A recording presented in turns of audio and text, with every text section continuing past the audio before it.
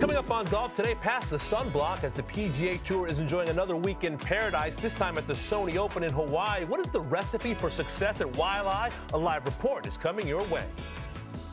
And the sweet, swinging Adam Scott crosses a milestone in his career. But what is the state of his game ahead of the Sony? What does he want, and what can he still get done? And the busy Tom Doak is about to get busier, the renowned architect on the cusp of building Pinehurst number 10. Before he hops in that tractor, he hops on the program. Coming up on Golf Today.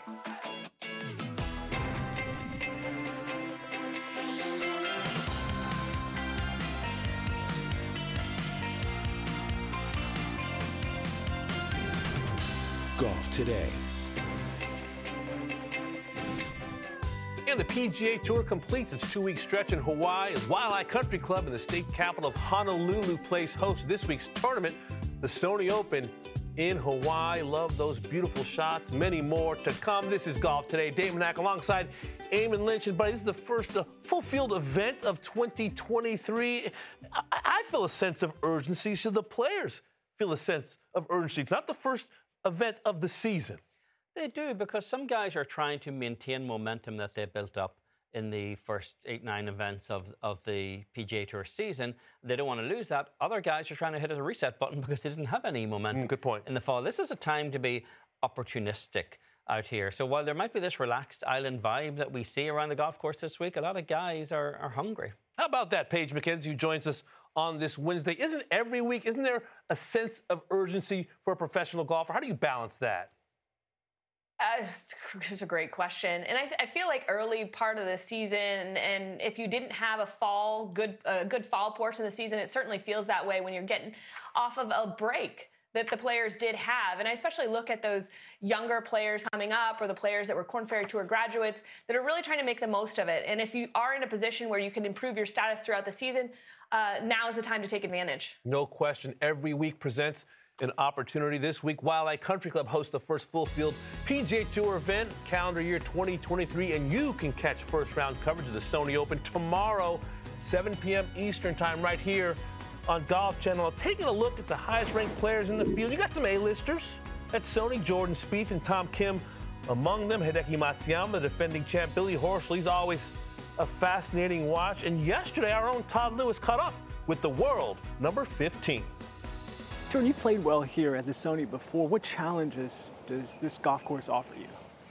Well, I think coming off of last week, it's so different that you really got to think through how you're going to play the golf course, because you can either take it on super aggressively and it could pay off, but it could also, mean a short week, or you could play it kind of the way that it's designed to be played, which is taking driver out of your hands a lot and then trying to work on a lot of distance control from 160 yards and in. So the difficulty is in your decision and sticking to a game plan.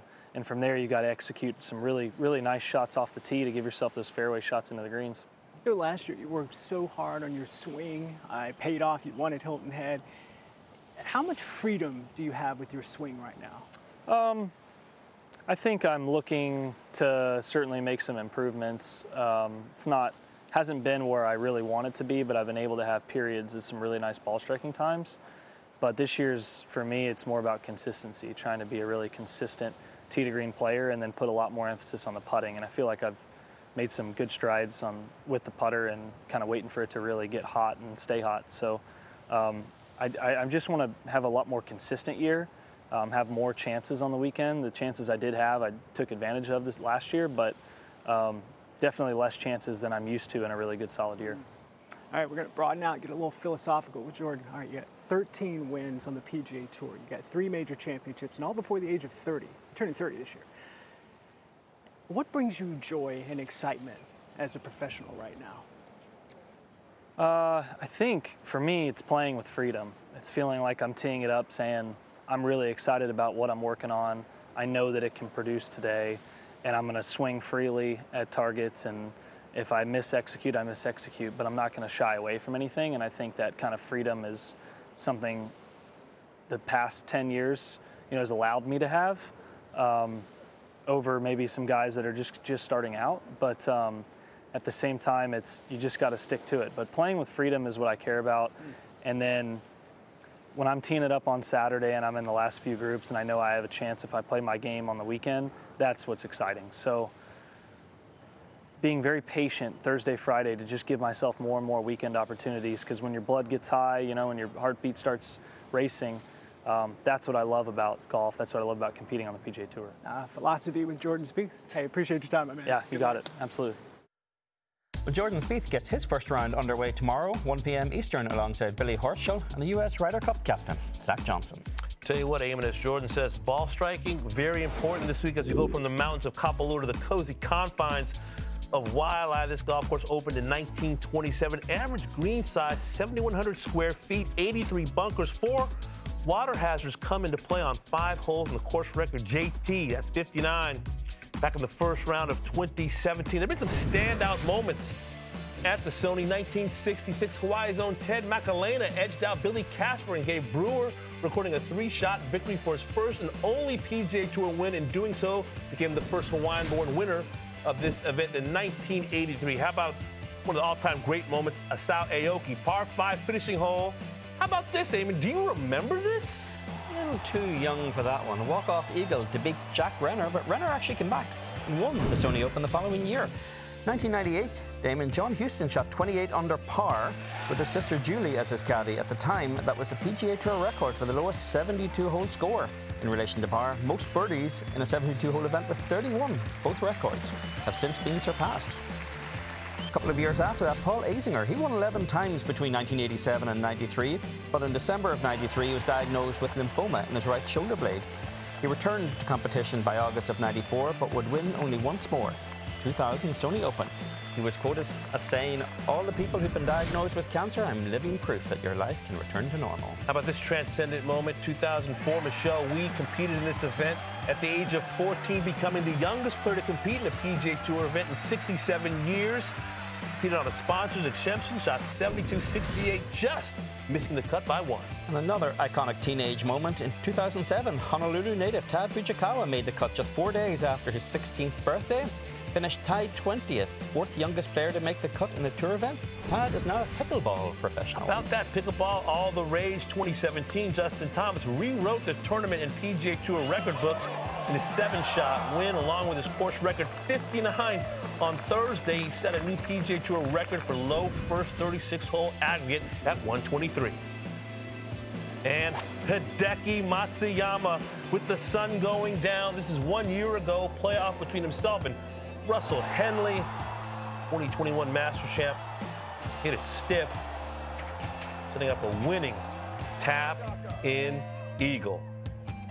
So I guess, big hitters, we've got, short hitters. Paige McKenzie, what's the recipe for success at the Sony Open?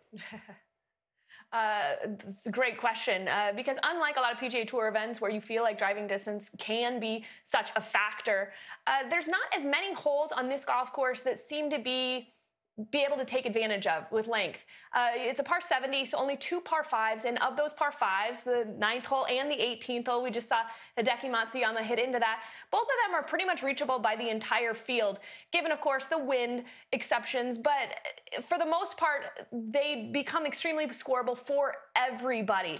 In fact, the most scoreable par 5s on the PGA Tour, if you can believe that. So for that reason, I think you're finding a little bit more strategy involved on this golf course. You're seeing more plotters that get the job done. If you look at that history of winners, you have a diverse group with the David Toms, the Corey Pavins, the Kevin Nas that have won there that aren't typically competitive in kind of those blowout long hitter golf courses. They've got a chance here and have succeeded here. What do you see, Eamon? Is there something that kind of binds the recent winners of the Sony Open, a stat, a performance metric that you've discovered? There is, because as Paige said, distance is never an impediment on the PGA Tour anymore, but it's not a determining factor on this golf course. If you look at the last decade here and just check out the strokes ranked putting in the field of the winners of this tournament, go back all the way to Jimmy Walker back in 2015. Only one of those guys, Kevin Na, who's actually a good putter, was outside of the top 5 in putting for the week. And I read an interesting stat from our old buddy Justin Ray at 15th Club, who pointed out that on average over the last dozen years, a PGA Tour winner gains 32% of their strokes gained against the field on the greens.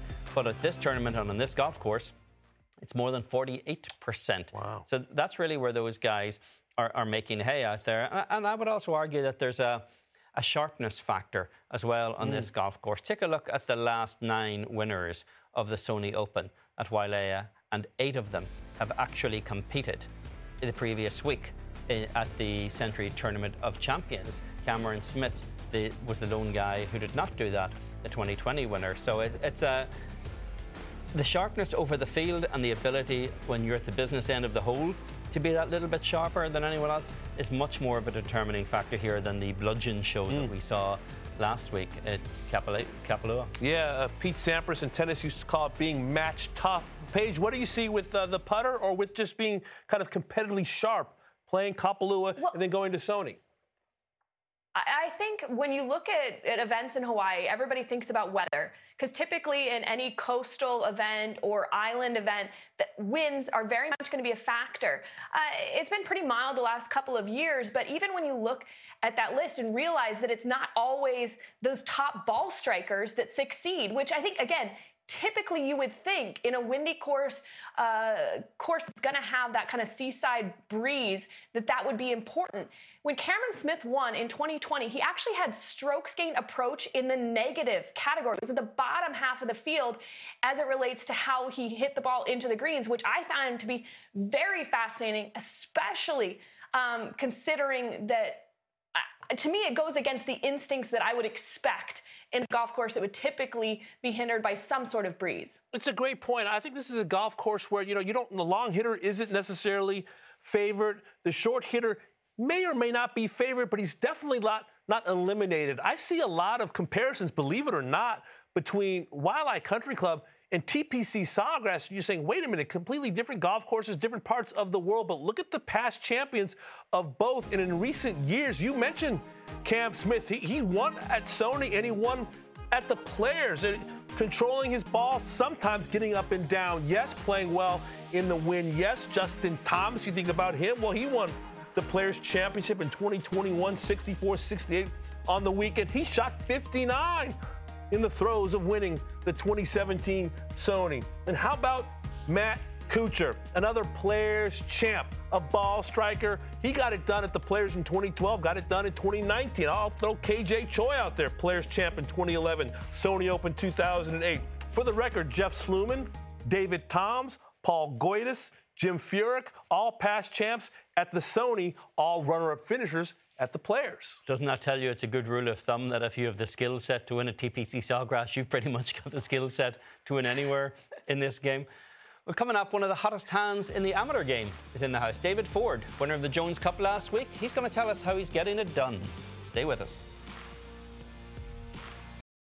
Have you ever brought your magic to Walt Disney World like, hey, we came to play? Did you tip your tiara to a Creole princess or get goofy officially? Step up like a boss and save the day?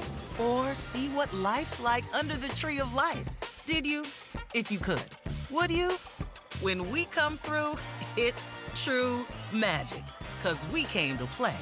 Bring the magic at Walt Disney World Resort. Dietz & Watson's been making meats and cheeses the right way since forever. What's that mean? It means never cutting corners, ever. It means cooking, not processing. It means our Virginia brand ham that's cooked to perfection, then twice baked to layer the flavors. It takes more time, but you can taste the difference. We come to work every day to do it the right way, even if it's the hard way. Because if it's not right for us, it's not right for you. Dietz & Watson, it's a family thing since 1939. Do you want a beautiful lawn? Enter TruGreen, the easiest way to get a great lawn. Just water and mow, and they'll do the rest. Weed control, fertilization, aeration, and more. TruGreen is the official lawn care treatment provider of the PGA Tour, and they have a verified best price, which guarantees you the lowest price with no compromise on quality. You do you. Let TruGreen do your lawn care. Visit TruGreen.com, TruGreen.com, to get the best lawn at the best price with the best people. Guaranteed. Back on golf today, great event took place over the weekend in Sea Island, Georgia, as the 19th playing of the Jones Cup Invitational was underway at Ocean Forest Golf Club. This event was first contested in 2001 as an opportunity to celebrate not only the game of golf, but also the camaraderie and fellowship associated with it. And what started out as a Walker Cup preview quickly turned into an annual event. And I tell you what, this kid, David Ford, UNC, getting it done. A fantastic field. Caleb Surratt, what a duel they had. Ford gets it done. Final round 69 to win by 1 and to move up to number 6 in the Amateur World Rankings. And Damon, this is fast becoming one of the more impressive resumes in the game. David Ford starts 23 with the Jones Cup Invitational Championship. He won the Stevens Cup to end 2022 with that 62 at Seminole, the Southern Amateur, ACC Freshman of the Year. At UNC, tied 5th at the NCAA Championship, the Junior Players Championship a couple of years ago, and entered the week number 8 in the World Amateur Golf Ranking. We're pleased now to be joined by David Ford. And David, this is a pretty impressive resume. You win the Jones Cup, you've won the Stevens Cup. The World Amateur Ranking says you're the 8th best amateur in the world. Do you feel like you're a higher ranked amateur than number 8? I'd say right now, yes. I've been playing well the last few months, so I think I finished second, first in my last 3 events. So it's been a really fun last few months. But the rankings are accurate. I mean, I trust Wagger to tell us who the best player is, but I think I still have a lot more to prove and a lot of time to do that. David, an 18-foot downhill putt for birdie to win. It's a scenario many of us can only dream about. What was your thought process standing over that putt? Because I understand the adrenaline was really pumping. Yeah, there was a lot of nerves, a lot of adrenaline. 53 holes had been building up to just one putt. So I just kind of tried to tell myself to stay calm. I read it from a bunch of different angles for about 3 minutes. So I wasn't entirely sure on my line. I was kind of just hoping it was going to go in, and got lucky, put a good roll on it, and it happened to fall. Well, you had a wonderful back and forth with Caleb Surratt, a fine young player in his own right, University of Tennessee. What's the level of pride in holding off a player of his ilk? Yeah, he is an awesome player. We've talked a little bit after this week just of how much respect we have for each other's games. I played him at Southern Am as well, and he was one of the best players I'd ever seen in that group. So every time I've played with him, I've walked off the golf course saying that dude is one of the best players I've ever seen. So I have a ton of respect for him, and it makes it a lot even more special to hold off such a great player. David, when you ended 22 with a big win in the Jackson T. Stevens Cup, and then you start 23 by winning the Jones Cup, is there any temptation towards looking at making a leap into the next level of this game a little earlier, or do you have a pretty set game plan over the next couple of years of how you're going to work through things? Yeah, I've gotten that question a little bit in the past few months, and I think for right now, right where my feet are is where I'm going to be. So I'm just trying to get better every day. I'm playing amateur events right now. Hopefully going to play the Walker Cup in September. So I'm not looking to go pro anytime soon. I feel like I still have a lot to learn from other amateurs and other pros, and a lot to work on with short game and kind of just everything. So right now I'm staying amateur. I'm just kind of trying to get better and do my best for the team. Well, speaking of the pro game, we've seen young players before in the RSM Classic. You get an exemption into that PGA Tour event. Davis Thompson from Georgia also played in that. What will you hope to experience this fall? Yeah, I haven't really got that far yet. I got the exemption like 3 days ago, so I've processed it a little bit. But more than anything, I'm just looking forward to the opportunity. I mean, it's not every day you get an exemption into a PGA Tour event, so I'm thrilled to be playing. Still have 10 months and hopefully a national championship to win with the Heels until then. But just trying to get better, and we'll get to that tournament when it comes. David, you mentioned the Walker Cup, which this year has been held at the Old Course in St. Andrews, which I'm sure is on the mind of a lot of guys. Where does that rank among your goals for this year, and what else is on that short list of things you want to accomplish before you leave the amateur game? Yeah, that's definitely top of the list. I mean, I got to attend the Walker Cup practice session in December with some guys, and it was an awesome experience, just a ton of fun. So Captain McCoy is a perfect fit for the job, and I think I would love to be on that team. But like I said, we still have a lot of time until then, and still have to play a full summer of amateur golf, and I don't even think they start selecting until this summer. So still have so much to learn from, and so many tournaments to play in with my teammates. But I think another one that's at the top of the list is winning a national championship individually and as a team. It's something that we talk about a lot. Our locker room code is 531 for 531. That's the date of the national championship, May 31st. So we think about it a lot. That's kind of our goal, and that's what we're shooting for. So that's my goal right now. Speaking of numbers, I understand you were a triplet with siblings at UGA. I'm the father of triplets, crazy tennis players. What was the competitive dynamic like and the grocery bill in the house growing up? Yeah, the grocery bill was definitely high. My parents will have to talk to you about that one. But, yeah, 3 mouths to feed was not easy for them, I'm sure. But they did a great job. I mean, they always encouraged us to compete. They always supported us in whatever we wanted to do, whatever sport my brother and I or even my sister wanted to play. So my brother and I have always been extremely competitive, mainly because we grew up in that. I grew up playing against each other, playing on the same team, but trying to be better than the other one. So I think that competitive nature is kind of what fueled me to play good golf recently, and it's part of why it's a huge part of why I'm here today. Well, I saw a headline that said "Built Ford Tough," and that describes the entire family. Sounds like. David, congratulations. We'll catch up with you down the road. Have you ever brought your magic to Walt Disney World like, hey, we came to play? Did you tip your tiara to a Creole princess or get goofy officially? When we come through, it's true magic, because we came to play at Walt Disney World Resort. Dietz & Watson's been making meats and cheeses the right way since forever. What's that mean? It means never cutting corners, ever. It means cooking, not processing. It means our Virginia brand ham that's cooked to perfection, then twice baked to layer the flavors. It takes more time, but you can taste the difference. We come to work every day to do it the right way, even if it's the hard way. Because if it's not right for us, it's not right for you. Dietz & Watson, it's a family thing since 1939. Do you want a beautiful lawn? Enter TruGreen, the easiest way to get a great lawn. Just water and mow, and they'll do the rest. Weed control, fertilization, aeration, and more. TruGreen is the official lawn care treatment provider of the PGA Tour, and they have a verified best price, which guarantees you the lowest price with no compromise on quality. You do you. Let TruGreen do your lawn care. Visit TruGreen.com, TruGreen.com, to get the best lawn at the best price with the best people. Guaranteed. Well, Sunday marked a career milestone for 2013 Masters champion Adam Scott. He earned $210,000 for finishing 29th at the Century Tournament of Champions. And with that check, he joined a short list of names who have made more than $60 million in prize money on the PGA Tour. And here is that pretty elite company. You see Adam Scott there at number 70.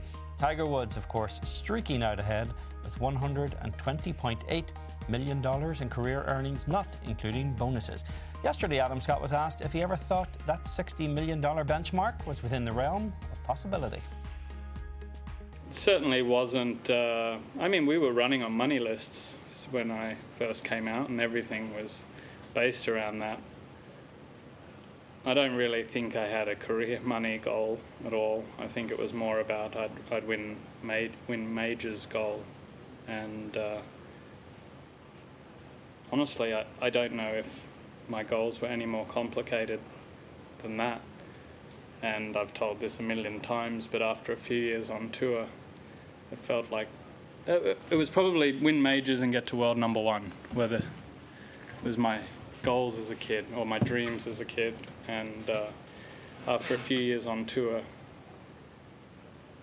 like maybe many others, if we're all being honest, it felt like they were going to be unattainable because Tiger was dominant at number one, and he was winning about 2 majors a year, and if I'm honest, my golf in the majors wasn't even close to looking like threatening.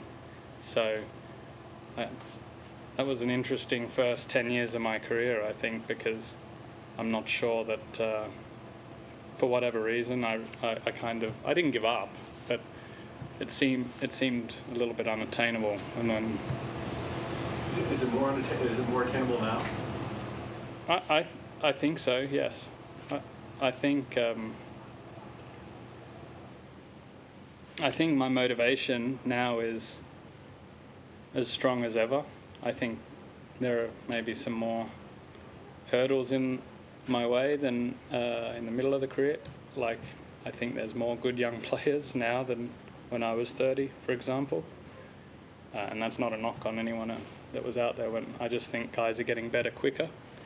Competition's a bit deeper, and but I'm fit and healthy, and I feel like for the first time in a few years, things are on my terms. This year I'm playing the schedule I want to play. I feel like I don't have to chase anything, and I feel like I can prioritize everything I need to win big events and put myself in a position where I want to be, kind of fulfilling those dreams as a kid.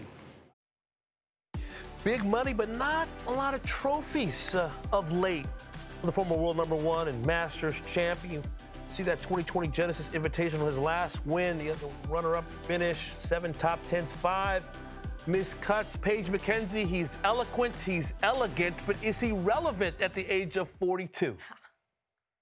I think so. I tend to agree with him in kind of the trajectory of his career. Yes, he's had obviously a lot of bright spots throughout the entirety of his career. But when you look at players, I think once they reach the age of 40, and he's at that age, 42 now, you start to wonder, okay, how long can they keep up distance-wise and also with the putter? Because both those tend to falter as players age. And the nerves get a little shaky around the short putts, and your body starts to break down. Maybe not quite as much speed as you had in your 20s. Well, when I look at Adam Scott and I look at his driving, over the course of his career, one of the best drivers on tour, well, he's managed to continue to gain distance, as the tour players have. And last year was his highest or most distance off of the tee of any year of his career. He was 312 yards, which ranked 15th on the PGA Tour, so certainly relevant off of the tee. And then Damon, he's had a lot of putting struggles throughout his career. Of the last 19 seasons, 11 of those, he was ranked outside the top 100 on the PGA Tour. But the last 4 years have been a different story. He's had a lot of consistency in that area. So when I look at him and can he be relevant, is he relevant? Certainly in those two areas, he has maintained and continued to excel.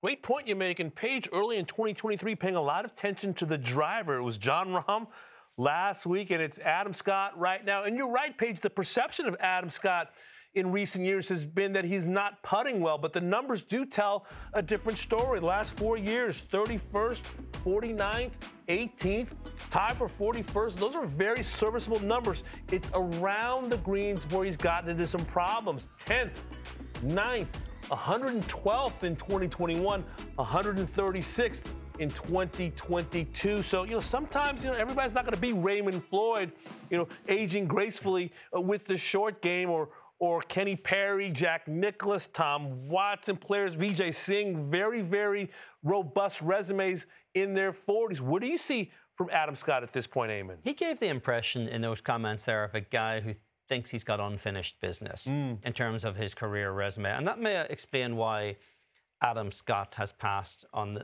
moving to LIV Golf, because he ticks a lot of those boxes. A major champion who you could argue perhaps his best days are behind him, and that there's been some erosion in results. But he's pointed out he wants to play the schedule that he chooses, which he's obviously going to do on the PGA Tour, and that's clearly going to be focused on major championships, because he had a sublime 4-year run between 2011, when he almost won the Open Championship, then in 2012 at Lytham, up until 2015. He won one major championship at the Masters and had 10 other top 10s. In the 7 years of play since then, he's had 4 top 10s in all of those majors and none since 2019 at all. So he strikes me as a guy who's trying to refocus on what will define his legacy from this point forward. He says he's fit, he's hungry. He also acknowledges the hurdles in his way. Those hurdles are named, Justin Thomas and Rory McIlroy and Jon Rahm and Scottie Scheffler. I think that's going to be the question. Can a player who's going to turn 43 this summer compete with these players who are Brahma Bulls, who are just kind of tasting and reaching the height of their power, where the bottom line is that Adam Scott very well may have already reached the height of his power? He kind of reminds me of, in a way, an Andy Roddick character in tennis who looked, he won early. He was this great striking figure coming onto the world stage. And then suddenly Federer, Nadal and Djokovic all came behind him. And suddenly that was the deluge that washed away Andy Roddick's career. And he mentioned it there in those comments himself, that he came into this game wanting world number one and major championships, and then realised, well, Tiger wasn't going to cede the number one spot anytime soon, and that there were basically only 2 majors a year left for anyone else to win at the rate Tiger was going in his peak years. And that's a hard thing, I think, to reassess at a certain point. When you get to 40, is the drive still there when your peak years are behind and you happen to be playing in the era of the GOAT? There are hurdles out there now. They're not Tiger Woods-sized hurdles, but he's a little older, a little slower. Got a family. 3 kids at 42 years old. His very nice life in the Bahamas. So it makes you wonder if the drive is there. I would suggest the drive is there. Whether the ability to actually reorganize his life in complete support of that drive, that's probably a little more difficult at 42 with 3 kids. He's put a goal of 20 PGA Tour wins for his career. He's trying to get win number 15 this week. From the PGA Tour to the Korn Ferry Tour this weekend, the KFT kicks off another season in the Bahamas, and there are a lot of changes ahead. So the president of the tour, Alex Baldwin, will be here to fill us in right after the break.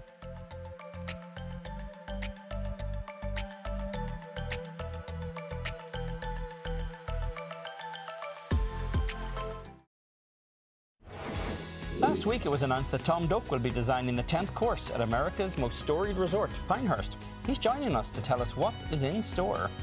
One of the most decorated women in amateur golf was just announced as the captain of America's next Curtis Cup squad. We'll welcome Megan Stassi to the show. And the president of the Korn Ferry Tour is here too.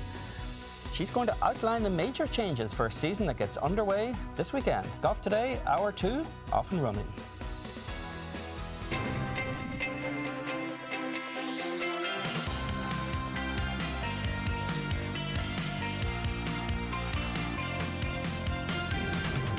Golf Today.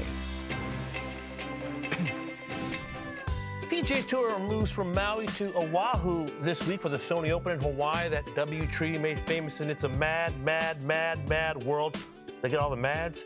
First full field event 2023 on the PGA Tour. You can catch live first round coverage tomorrow, 7 p.m. Eastern Time, right here on Golf Channel. This is Damon Hack alongside Eamon Lynch on Golf Today. And my man, between making TV, you're often making phone calls. I understand you have some news on this Wednesday. Yeah, a few days ago, Rex Hoggard had reported that several players had been granted waivers by the PGA Tour to compete in the Saudi International event, which is held opposite Pebble Beach in a few weeks in the first week of February. And this morning at Golf Week, I reported who 3 of those players are, and the 3 players who have been granted waivers to compete in the event are Cameron Young, who was the PGA Tour Rookie of the Year last year, Cameron Champ, a 3-time winner on tour, and a winner last season, Lucas Herbert, an Australian whose agent confirmed that he would be playing. Representatives for the 2 Camerons did not respond to any inquiries asking for a comment on that.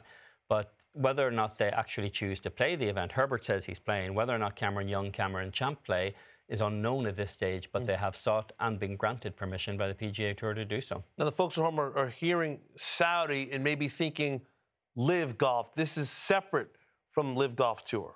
Correct. Technically, the Saudi International is not part of any Live Golf schedule. It is on the Asian Tour schedule. And last year, players sought, as they had for several years, this event started in 2019, players sought releases to go there. In February of last year, they were granted by the PGA Tour. There were 28 of them sought and granted last year. There were only a handful this year.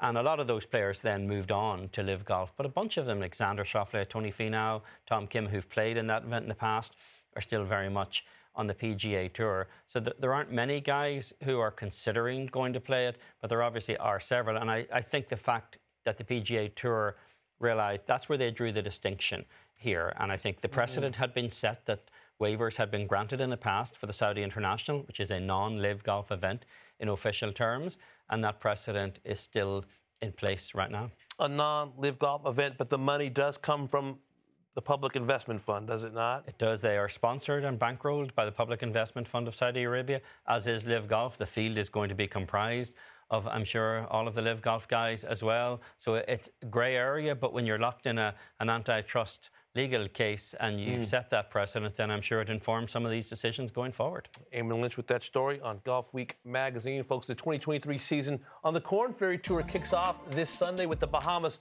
Great Exuma Classic at Sandals Emerald Bay. Continuing to see some gorgeous venues and shots around the world of golf. And there are some notable changes on the Korn Ferry Tour this year. There's a single season points list. The top 30 after the Corn Ferry Tour Finals earn 2024 PGA Tour cards. The Corn Ferry Tour Finals increases from 3 to 4 events, and they're playing for $28 million in total prize money. We're pleased to be joined now by Alex Baldwin, the president of the Corn Ferry Tour. Alex, thank you for joining us. There's a lot of changes coming up this season, and I'm most curious about one. What we've become accustomed to over the last few years is 25 cards being given out through the season-long points race, and then 25 cards to the PGA Tour in the finals. That's now down to one season-long list with 30 cards. Was that a tough sell to the membership? Because it's, you are reducing it by 20 cards. It actually, I think if you think about it in terms of that sort of one continuous season, Eamon, now we have an opportunity for our membership to play those 26 consecutive events for those 30 cards.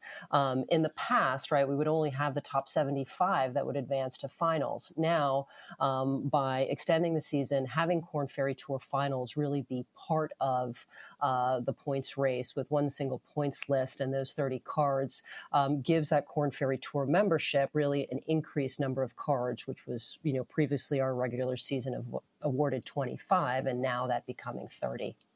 Alex, another change, players competing in the U.S. Open having the FedEx Cup points count toward Corn Ferry Tour points. Why is that important? And is there any thought of having, Corn Ferry Tour players who compete on PGA Tour events potentially having a similar situation, an exchange of points that count toward the Corn Ferry Tour? Yeah, Stamen, I think, again, we've talked about this in the past. I think it's something we've looked at for a very long time.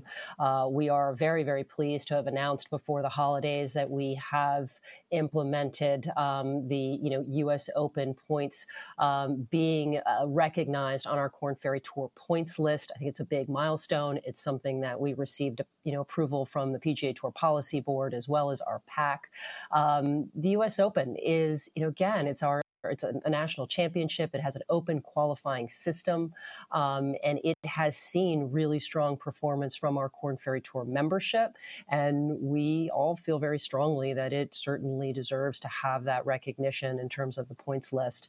As far as your question and looking at kind of PGA Tour points, it gets a little bit more complicated, right? And again, is always something that we are going to look at and evaluate to ensure that we're protecting kind of the Corn Ferry Tour membership as they are committed to our season and our tournaments and playing their best to ultimately access the PGA Tour. Alex, there's a lot of uncertainty about what the PGA Tour fall is going to look like in 2023. Does that in any way impact how the Corn Ferry Tour fall looks? Do you anticipate having to make any logistical or scheduling changes based on how the PGA Tour fall is going to look? I don't. I am anticipating an incredibly strong fall finish for us. Having the opportunity to have those 4, we've increased our finals from 3 to 4, as you acknowledged. Our players will be competing for $1.5 million in prize money. Those are televised events for us. They're going to be coming down the hunt. This is the moment where we are going to award and acknowledge and celebrate the 30 guys that are going to the PGA Tour. And, the first time in a long time that now our membership will have a little bit of an off season. So by finishing our season at the beginning of October, they'll be able to take sort of November and December to be ready by January. In the past, right, that quick turnaround between that finish at our Corn Ferry Tour Championship beginning of September and that quick start into the fall was hard. It was hard for our guys. And I'm just excited. I think it'll give them an even greater opportunity to make an impact once they start their PGA Tour schedules. Alex, professional golf is hard, and we've heard stories of Corn Ferry Tour players, especially during the COVID pandemic, needing to take on a second job, working at a grocery store, for example. But we've seen the growth from 3 million in purses in 90 to 28 million in 2023. How important is this continue to increase just for the quality of life for your players? Oh, it's incredibly important. And I think it's also really recognizing the strength and the talent of our membership and our players. It reflects, I think, a strong interest from fans, from brands. The golf world is seeing the immediate success that our players are having on the PGA Tour. And to be able to, come out this season with our highest prize money, total in history is a huge point of pride. And I think, again, continues to be very reflective of the quality and caliber of play out there. Alex, that's an enormous year-on-year leap in prize money. To what extent is that prize money leap subsidized by the PGA Tour, or is it from corporate sponsors? Because you do have new sponsors coming on this year as well, right? Yes, we do. I think we're really proud to say that we've got 25 out of 26 events have title sponsors. Brands are really investing and stepping up their interest in our events. But, yes, the PGA Tour is a very significant investor in the Korn Ferry Tour and is incredibly passionate and committed to the future pipeline and players and our future stars. I got to say, what I'm most looking forward to is the return of Q School, or the PGA Tour qualifying tournament, as we're calling it. There are 5 spots at stake this fall, and there are entry points from the PGA Tour, Korn Ferry Tour, Canadian Tour, Latino America Tour. Do you know yet at this point, for all of this drama we're looking forward to, when is it, where is it, and how many spots are going to be in the field when we get there? So we are finalizing the sites. We're going through that process right now. It will be late in December, sort of early to mid-December timing. Again, still finalizing that pending the date. We will likely, field size for that event, sort of 156, 160. We are fighting a daylight at that time of year, so we have to be pretty, sensitive and thoughtful to where we're playing and being able to host that on 2 golf courses. We're getting close. I think it will be, really well received, kind of the return of Q School from fans. It will be certainly a drama-packed and intense week for many that we're really looking forward to having come back. Lots of changes, lots of excitement, and especially lots of competition on the Korn Ferry Tour. Alex, thanks for the time. Happy New Year. We'll speak to you down the road. Thank you. We're excited. Let's go 2023. We're going to do this. No doubt about it. And I tell you what, I remember 1990, Eamon. I remember the Ben Hogan Tour, as it was called, and to think where it was just in terms of the prize money to where it is now. I mean, it is a very different game. It really is, and it's amazing how many guys really forged their competitive chops on this tour over the years, and particularly in Q School. I mean, I remember I've had conversations with so many players over the years who went through the Q School experience, and they all still have a slightly haunted look. Oh, yes. Talking about it. And even Brad Faxon, for example, I had a long conversation with Brad about it one night. Brad only ever went to Q School once, his very first year, and never had to go back.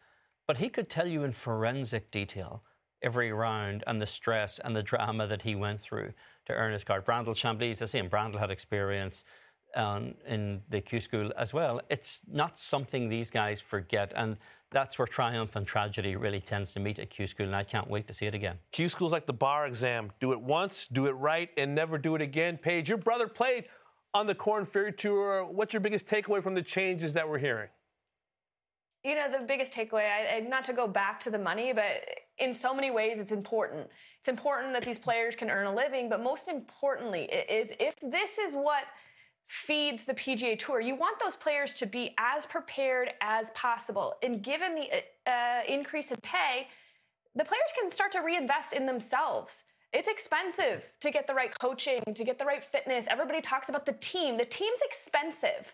And if you're not making a good enough living, you can't reinvest in yourself. And I'm excited for the players out there because they're giving the players a better opportunity to do that. They can make a decent living and then use some of that money to be best prepared to compete against the best players in the world once they get to the PGA Tour. So good news all around as it relates to purses. Paige, I know there's this attitude among golfers that the feeder tours are supposed to keep people hungry, that you kind of want to move on to that next tier. But we've just seen earlier this year the PGA Tour announced that rookies will receive $500,000 guaranteed against their earnings for this season. Is there an argument to be made for at least a nominal amount for full card-carrying members of the Corn Ferry Tour to offset the expenses they have? Because those expenses aren't much less than the tour guys. I could make that argument 100%, Eamon. In fact, when that announcement came out, I was under the impression there was some sort of baseline for the Corn Ferry Tour. It wasn't until we had some questions answered to get that figured out. Because I agree, you have to qualify to get to that level. You're not gifted a spot on the Corn Ferry Tour. You have a level of play to get to that point. Injury can take it away. Having a situation where your swing's off or club equipment's off for a few weeks, and all of a sudden you're starting to worry about paying rent. And I think it would be nice to have some sort of baseline, but increased purses is a start, and I'm totally fine with that. We love a meritocracy. I don't think you're going to have an issue with being hungry. When there's that much money on the PGA Tour, you're going to be hungry for it, no matter what you're making on Corn Ferry Tour. So I don't think that necessarily is an issue for me anyway. Yeah, an increase to $28 million. When the players leave the Corn Ferry Tour to go on the PGA Tour, they are ready. That's for sure. Well, coming up next, his designs have made some of us fall in love with this game and broken my heart a few times too. Tom Doak will be here after the break to talk about his latest high-profile job.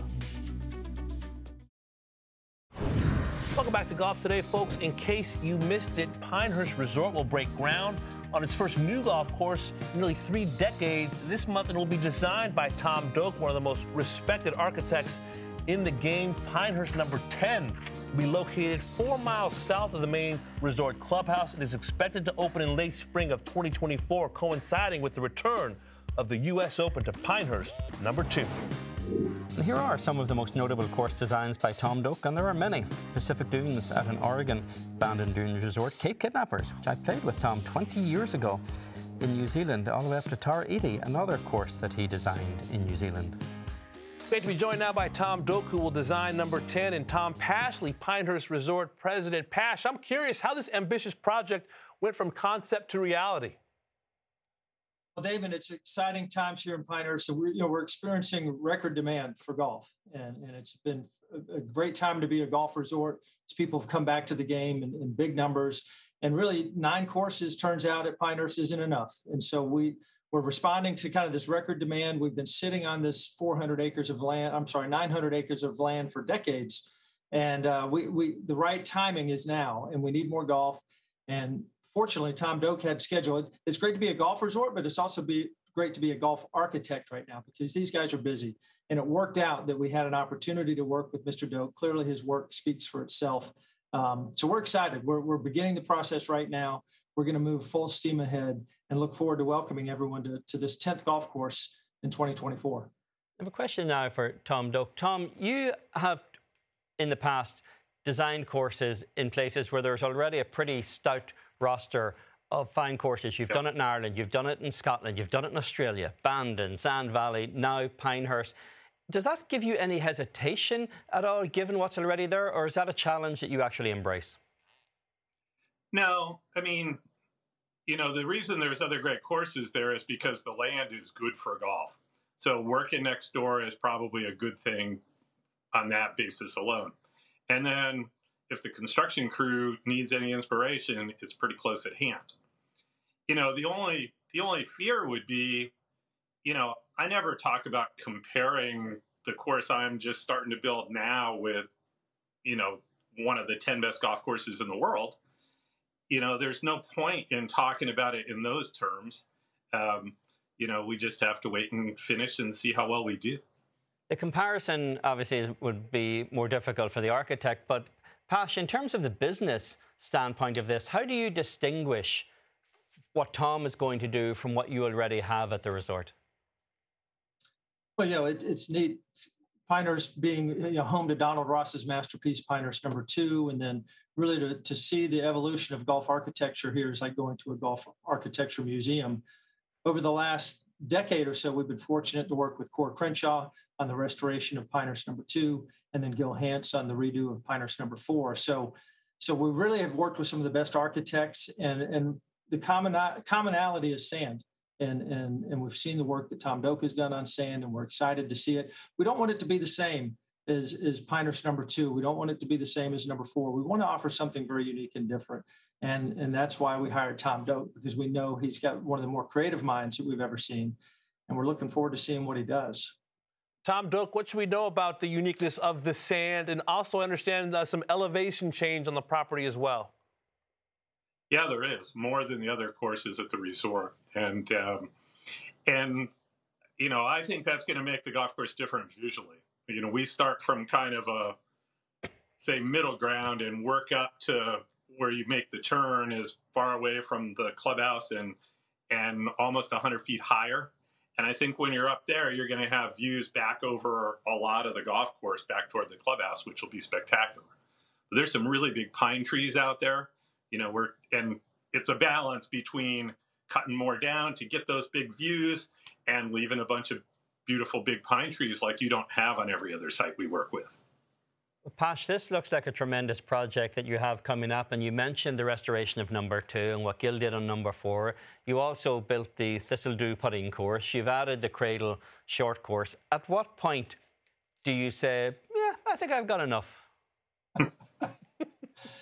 You know, we're fortunate to be owned by the Dedman family, and the Dedman family want Pinehurst to be relevant for the next 100 years. You know, we're 125 years old, and we're not finished. We're fortunate that we had this land, and we've been dreaming about it for a lot of years, and it's nice to have those dreams start to come true. Tom Doak, as you know, we're a couple of old newspaper guys. What's the deadline like to get this course done? Because there's a pretty big event coming June of 2024, the U.S. Open. There is, and I really wasn't thinking about that when Tom called me the 1st of May last year to talk about this project.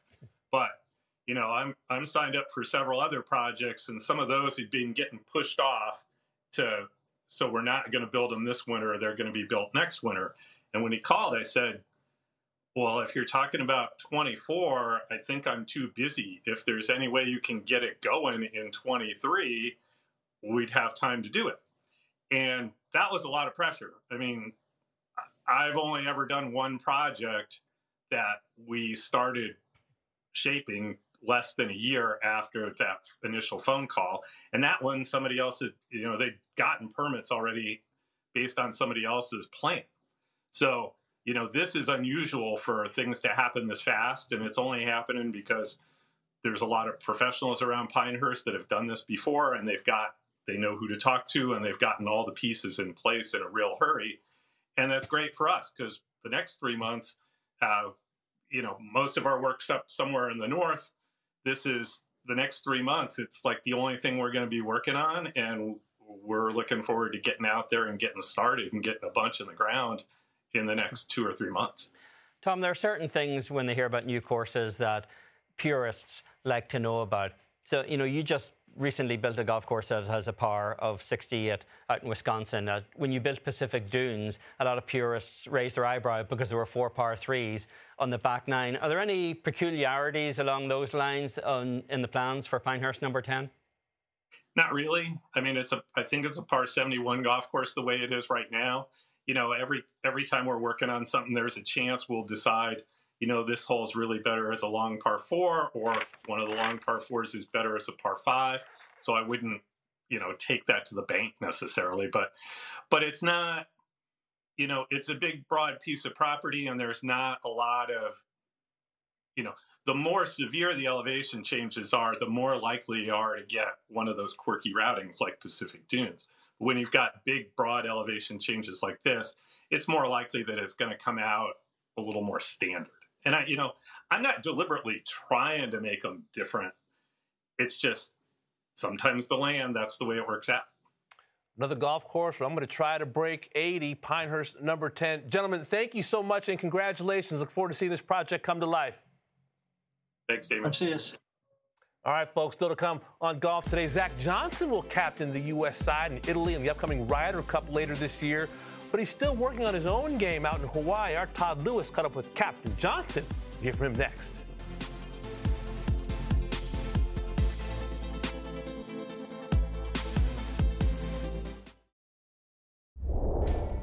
This week, the inaugural Hero Cup takes place at Abu Dhabi Golf Club. It's a Ryder Cup-style team event featuring 10 players from continental Europe competing against a 10-man squad from Great Britain and Ireland. European Ryder Cup captain Luke Donald is overseeing things. The tournament will feature foursomes, four-ball and singles sessions with all 20 players participating in each session. And here is that format on Friday. There's a four-ball session, Saturday 2 foursomes or alternate shot sessions, and 1 Sunday single session. Close look at the teams for Continental Europe. Francesco Molinari playing captain. You see Nikolai Højgaard replacing his brother Rasmus.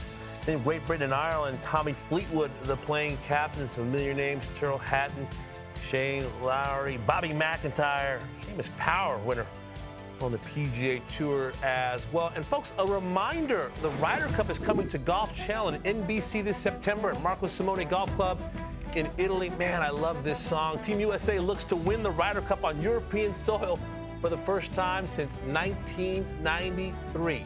For more, let's welcome in Todd Lewis from the Sony Open in Hawaii. T-Lou, you were able to catch up with the U.S. captain, Zach Johnson. What did he have to say?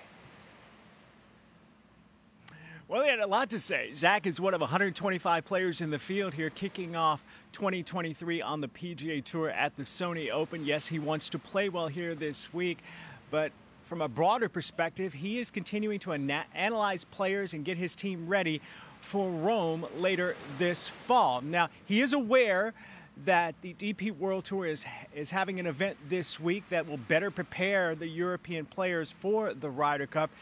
But he's not concerned about that as much as he is concerned about making sure that his U.S. team is ready for the challenge.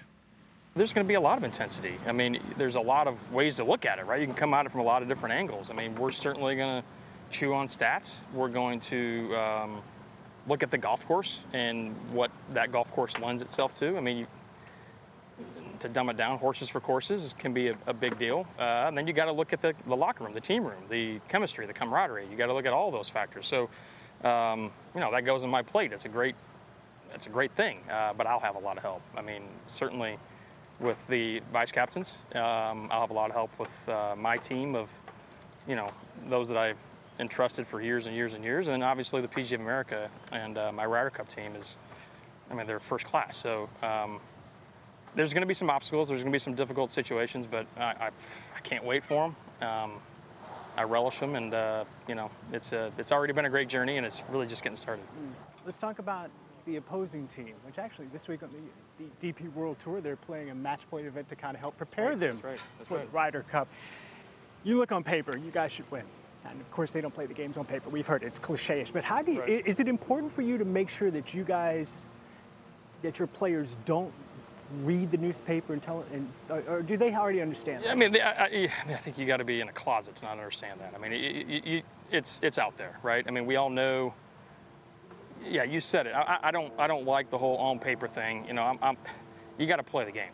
I mean, there's going to be 12 professionals from the European Tour, and there's going to be 12 professionals from our tour, from the States, and they're both going to be very competent and very good. And anybody can beat anybody, any given day, any given week. So.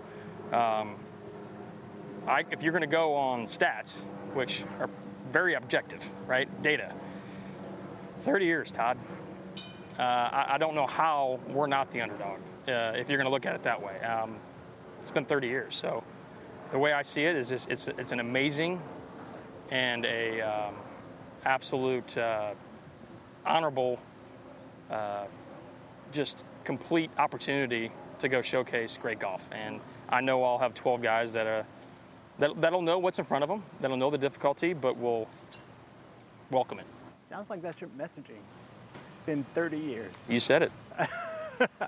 Hey, I know you're focused in on this week on a micro and a macro. You want to get ready for the Ryder Cup, but I hope you have a fun time again and some more exciting memories on the screen this week. Can't not have fun here at Sony. It's the best. All right, thanks, Zach. Thanks, Todd. Now, Zach Johnson's been a member of the United States team as an assistant captain for both the Ryder Cup and the President's Cup. He has absorbed a lot in those team meetings to better understand on how to manage his squad in Rome later this fall. Zach, in my opinion, is a perfect combination of confidence and humility. Yes, he wants to make sure his guys are confident in their ability, but also showing humility, respect to their opponent, and at the same time, always trying to get better each and every day. And on the subject of confidence, I want to talk about Zach Johnson at this tournament, the Sony Open. This is his 18th start. In his previous 17 starts, he's made the cut 13 times. He's got 4 top 10s. He won this tournament back in 2009. He loves this golf course, feels very comfortable here. His putter is always going to be there. His wedge is always going to be there. He has struggled over the last few years with his driver. He had a team meeting prior to the Sony Open. He said it's the best team meeting he's had in his career. They have worked out the driver issues. I walked a few holes with Zach yesterday. He was piping it down the middle. He seems to be much more confident with the driver here at the Sony Open. Don't be surprised if Zach Johnson is in the mix come Sunday here at Waialae Country Club. He is playing very well right now.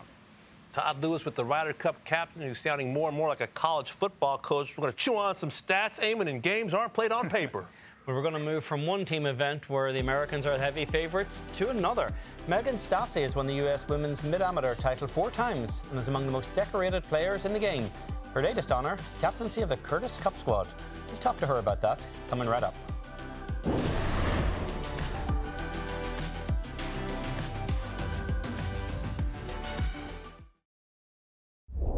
Welcome back to Golf Today. Last year in the Curtis Cup at Marion Golf Club outside Philadelphia, the U.S. retained the Curtis Cup in blowout fashion with a 15.5 to 4.5 victory over Team Great Britain in Ireland. U.S. side won 7 of 8 points in Sunday singles en route to victory. U.S. leads the all-time series in the Curtis Cup 31 to 8 with 3 ties. And as you can see, the U.S. side has won 4 of the last 5 2020 events postponed to the COVID-19 pandemic. Well, on Tuesday, the USGA announced that 4-time U.S. Women's Mid-Amateur champion Megan Stassi of Fort Lauderdale, Florida, has been named captain of the 2024 Curtis Cup team. The 43rd match will be contested at Sunningdale Golf Club in England. And we don't have a screen big enough for all of the awards Megan Stassi has won over the years, so here's a few highlights. Obviously, this latest honour as a Curtis Cup captain, 4-time US Women's Mid-Amateur champion, 2008 Curtis Cup team member, and a Florida State Golf Association Hall of Fame member. Megan Stassi, welcome to the show. I'm curious, were you surprised to get the call to the captaincy? Extremely surprised. It was a wonderful call, so very, very happy and very excited. Well, you were around the teams in Wales and Marion. What did you learn that will help you next year? Well, just having the great leadership from all the incredible captains that have led it before. Sarah recently, last 2, and all the players just come together and shown how much they love just supporting and competing for the Team USA. Megan, you were on that 2008 team which played the Curtis Cup at the Old Course in St Andrews. Is there anything you learned either as a player or from your captain back then that will inform how you do the job next year? Well, it's a new honor, so I am going to be watching a lot of golf coming up. I'm still playing a lot of golf as well. So, but 2008, I was a mid-am and one of the oldest players. So just to see the camaraderie of the younger players was a lot of fun. And I look forward to getting back into watching the younger girls again. You became the head coach at Ole Miss when you were in your early 20s. That's got to have given you a fairly good grounding in how you're going to approach what comes next. It definitely helps, but things have definitely changed too. So my schedule is usually very full, and I'll be penciling in and circling a lot more dates, and looking forward to getting back on the road for watching a lot of great golf.